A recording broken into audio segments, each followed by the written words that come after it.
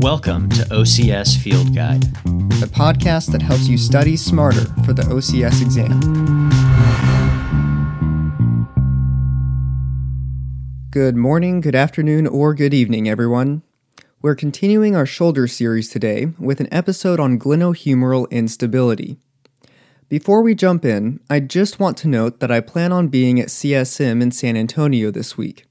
If you see me, feel free to say hi, and I might have some OCS Field Guide swag to give out, i.e. some sweet Field Guide stickers, if you want any. But that's not why you're here now, so let's talk about shoulder instability. We'll start with a case and some questions to get your brain primed for this episode. A 17-year-old was playing basketball and dislocated his shoulder when he collided with another player. The shoulder was reduced on the sidelines by the athletic trainer. This is the first time he has dislocated his shoulder. He's now seeing you on day 2 after the injury as a direct access patient. He's kept his arm in a sling since the dislocation. First question: what position was the shoulder joint most likely in at the time of dislocation? As a follow-up, what direction was the joint most likely dislocated in?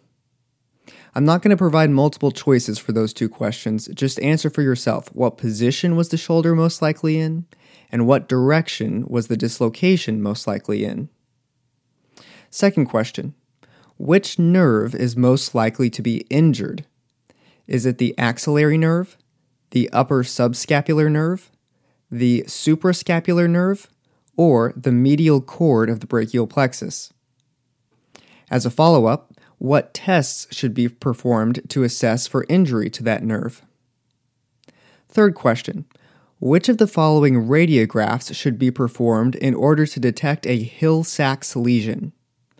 Is it the scapular Y view, the external rotation view, or the Stryker notch view? If you're confident in your answers to these questions, then you're already doing great. If you're not, you should be by the end of this episode. So let's jump in. First, we'll talk about categorization, then types of dislocations, then complications, and finally imaging. Glenohumeral instability is defined and categorized in a variety of ways, sometimes based on the direction, sometimes based on the number of episodes, and sometimes based on etiology. The categories I see most commonly, and that I think are most useful and easy to remember, are the acronyms TUBS, T-U-B-S, and AMBRI, A-M-B-R-I. TUBS instability stands for traumatic, unilateral, Bankart, and surgery. So TUBS, it's a T, traumatic mechanism of injury. It results in unilateral instability. It may be associated with B, a Bankart lesion. And if so, it's likely going to require a referral for surgery, S. AMBRI instability stands for A, atraumatic, M, multidirectional, B, bilateral, R, rehabilitation, and I, inferior capsular shift. These are those patients who often have global hypermobility and can dislocate without any injury or trauma, like a softball player I once saw who dislocated her shoulder just reaching down for a ground ball. Because there's global hypermobility, it can often be a bilateral problem. Rehabilitation is the preferred treatment for this type of dislocation, but when surgery is decided on, the surgery that is typically performed is an inferior capsular shift. So once more, AMBRI for A, atraumatic, M, multidirectional, B, bilateral, R, rehabilitation, and I, inferior capsular shift. I want to take a second and point out that Bankart is not a part of the AMBRI acronym. Remember, the B in AMBRI stands for bilateral. We'll talk more about Bankarts in a couple minutes, but you should remember that a Bankart is a soft tissue tear or avulsion from an anterior dislocation.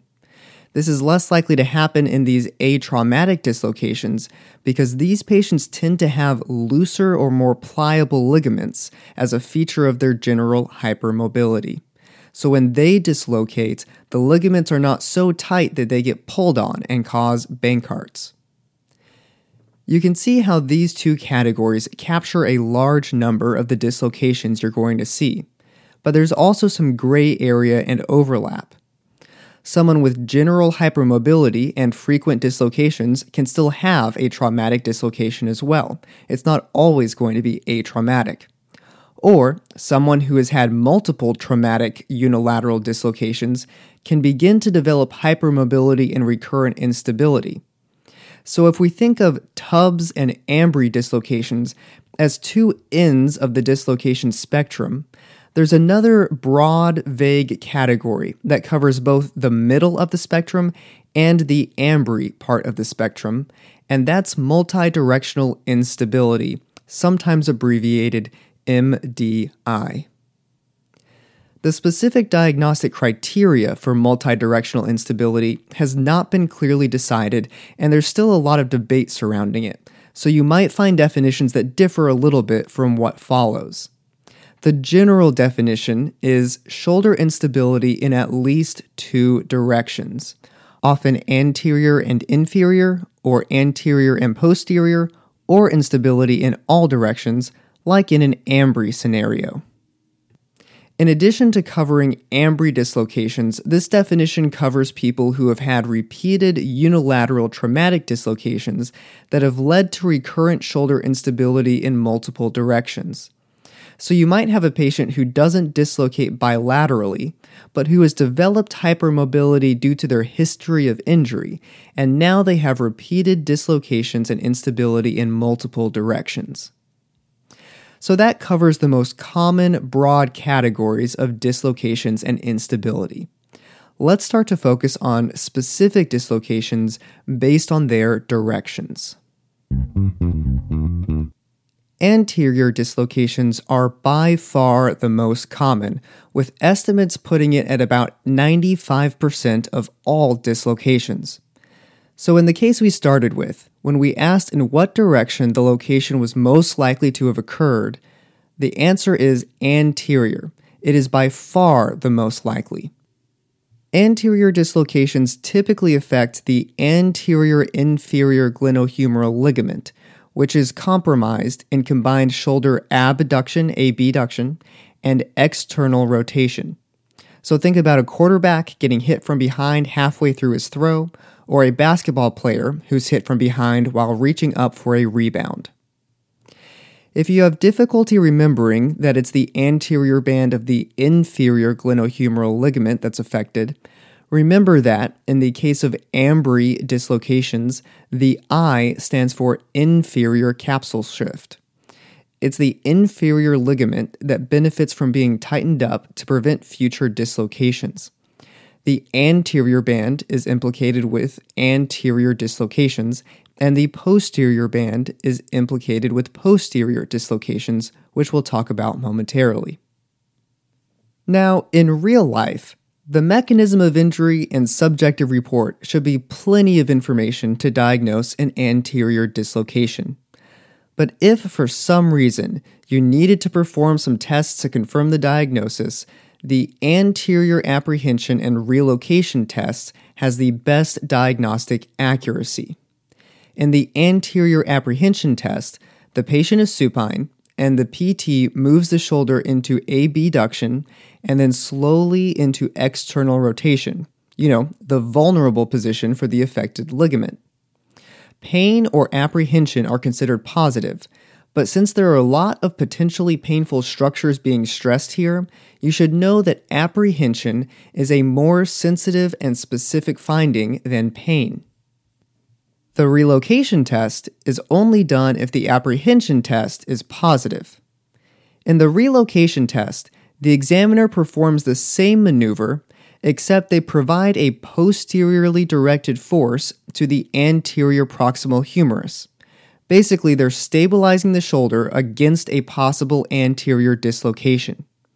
If the pain or apprehension is reduced, the test is positive. Again, with reduced apprehension being a more useful measure than reduced pain. If you want to be really cruel and never see your patient ever again, a third test can be clustered with these two to make it even more diagnostically accurate. It's called the anterior release or surprise test. It's performed at the end of the relocation test. When the examiner gets to full external rotation, they suddenly remove the hand that's providing the posterior force on the humerus. If pain or apprehension is reproduced, the test is positive with 99% specificity and a 58.6 positive likelihood ratio, which is great, except you might have completely lost your patient's trust. But just in case the OCS asks, the best cluster for anterior instability is anterior apprehension and relocation, possibly followed by an anterior release or surprise test. Let's move on to posterior dislocations. Posterior dislocations or subluxations are most likely to happen with the shoulder in a flexed and internally rotated position, like in American football when a lineman is blocking. The posterior inferior glenohumeral ligament stabilizes the shoulder in this position, so it's most affected by posterior dislocations. About 2/3 of posterior dislocations are due to trauma, and about 1/3 are secondary to seizures. These are much less common than anterior dislocations, and it's much more likely to see posterior subluxations instead of full dislocations, so it might be a little trickier to tease out posterior instability in your subjective examination.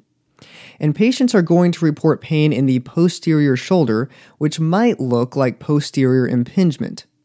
However, patients dealing with posterior instability are more likely to report pain in shoulder flexion, adduction, and internal rotation, the position that stresses the posterior inferior glenohumeral ligament.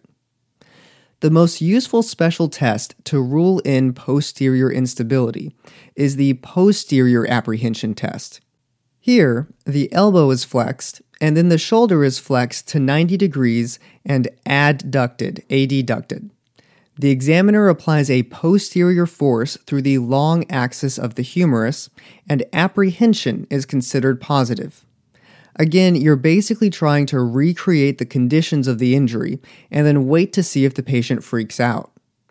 Keep in mind that this test can also be painful with posterior impingement, so a painful test does not necessarily indicate instability. Last, let's talk about inferior dislocations.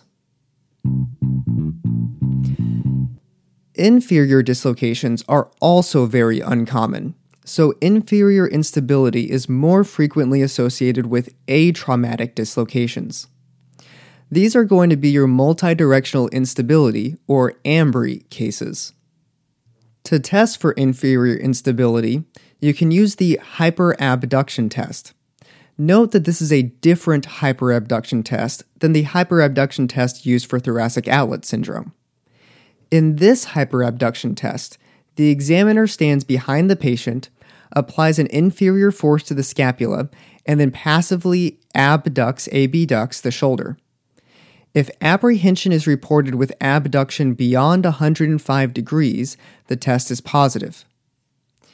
You'll notice that there are some common tests that were not recommended here, like the load and shift test or the sulcus sign. That's because those tests are really joint laxity tests. And, just like with the ankle, joint laxity and joint instability are not exactly the same thing. A joint can be lax, but the individual might have adequate neuromuscular control so that the joint is not unstable. That's why apprehension tests are recommended above joint laxity tests. Before we move on, I want to talk about multidirectional instability again. By definition, multidirectional instability has to involve instability in at least two of these directions. so there can be multiple positive apprehension tests. We don't yet have a clear diagnostic criteria for MDI, but it has been suggested that positive apprehension tests in at least two directions, plus the presence of a positive Baton score, may strongly indicate possible multidirectional instability.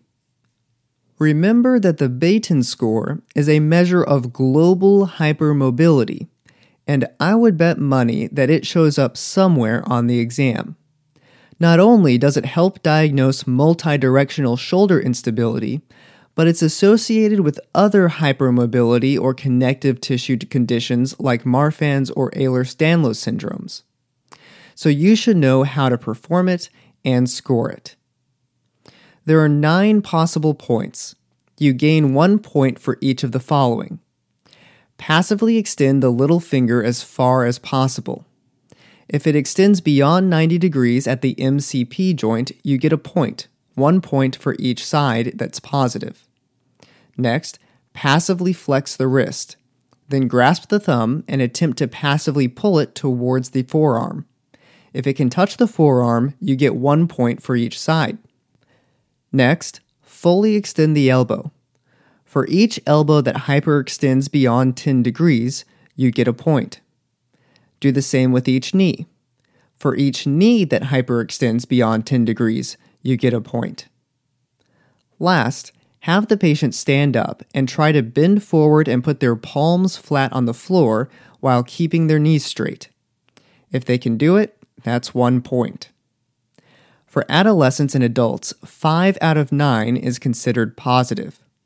For prepubescent children, who are naturally a little more flexible, 6 out of 9 is considered positive. So, one more time.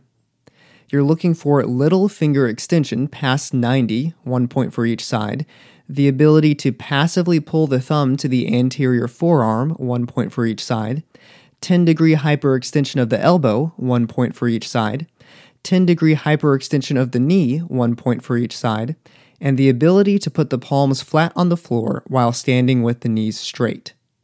A positive test indicates general hypermobility. Let's move on now to complications. A few common complications may follow dislocations. Recall that the anterior-inferior glenohumeral ligament attaches to the inferior 2/3 of the anterior labrum. When an anterior dislocation causes an avulsion of this ligament and the associated anterior-inferior labrum, that avulsion is called a Bankart lesion. Sometimes the avulsion also contains a fragment of the glenoid, which can be seen on radiograph and is called a bony Bankart. The opposite can happen with a posterior dislocation, and the posterior inferior ligament, together with the posterior inferior labrum, can pull away from the glenoid, which is called a reverse Bankart. When a bony avulsion occurs at the same time, it's called a reverse bony Bankart. At least those terms make sense, right?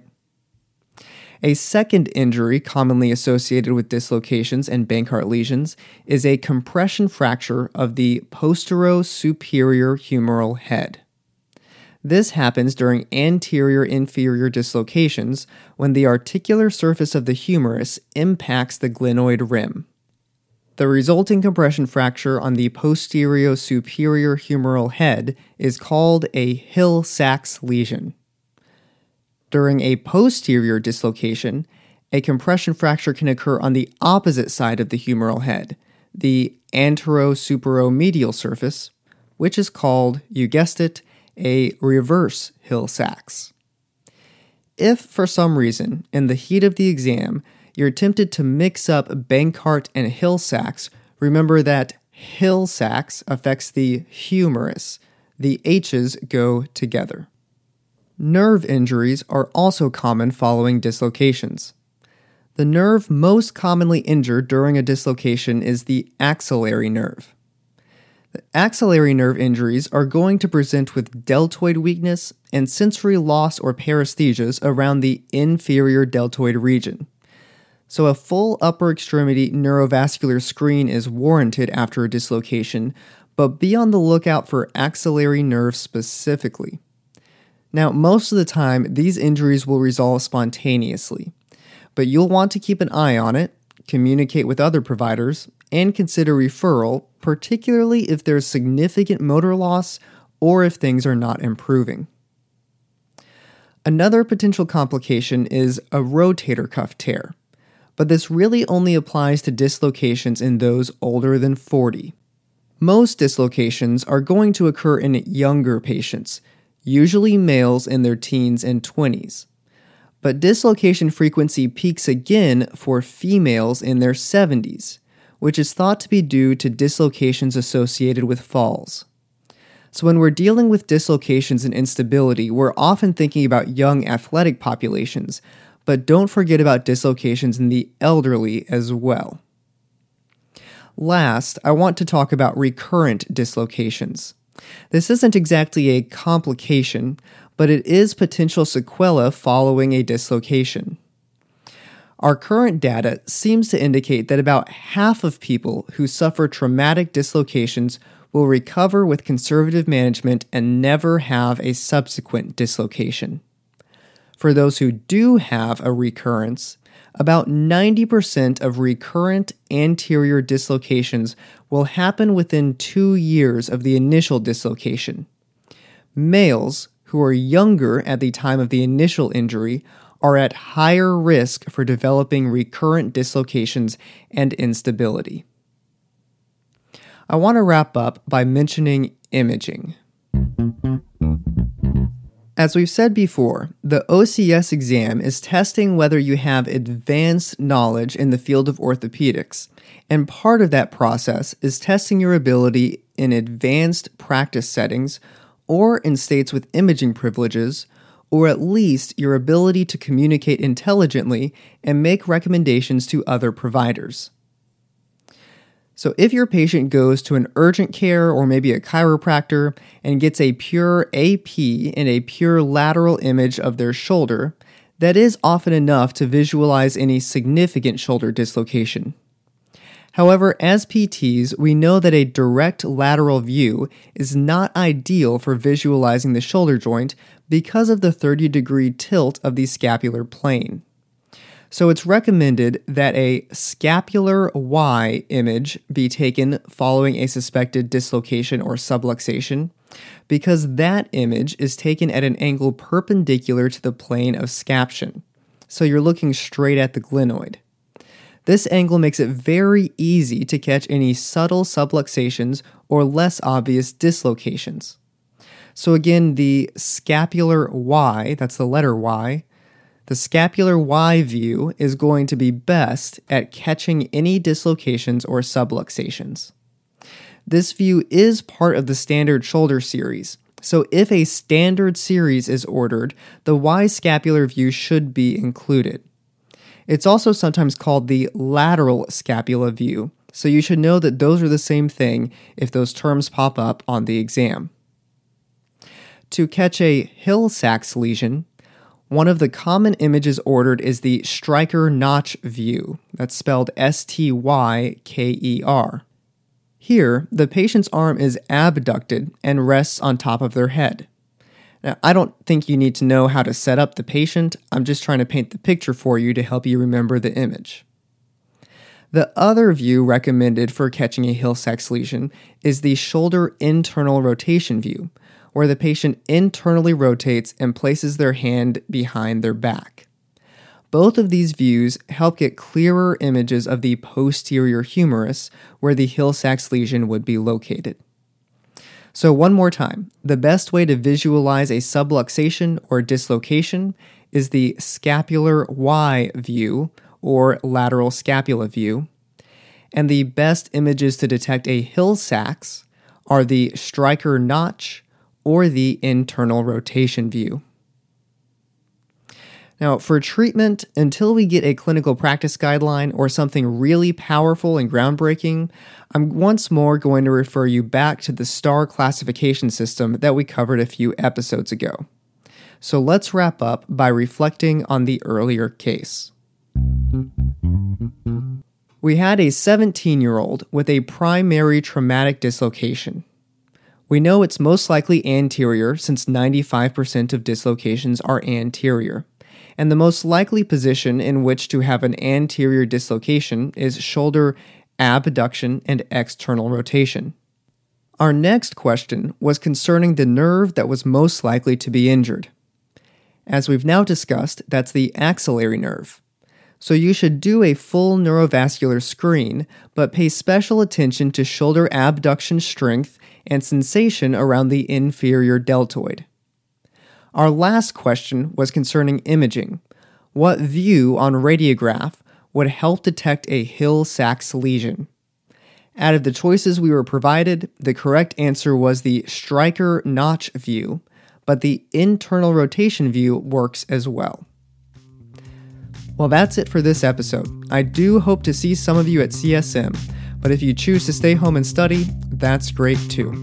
Study hard, and I'll see you next time. Thanks for listening to OCS Field Guide. Don't forget to subscribe and then head to physiofieldguide.com for practice questions and more resources.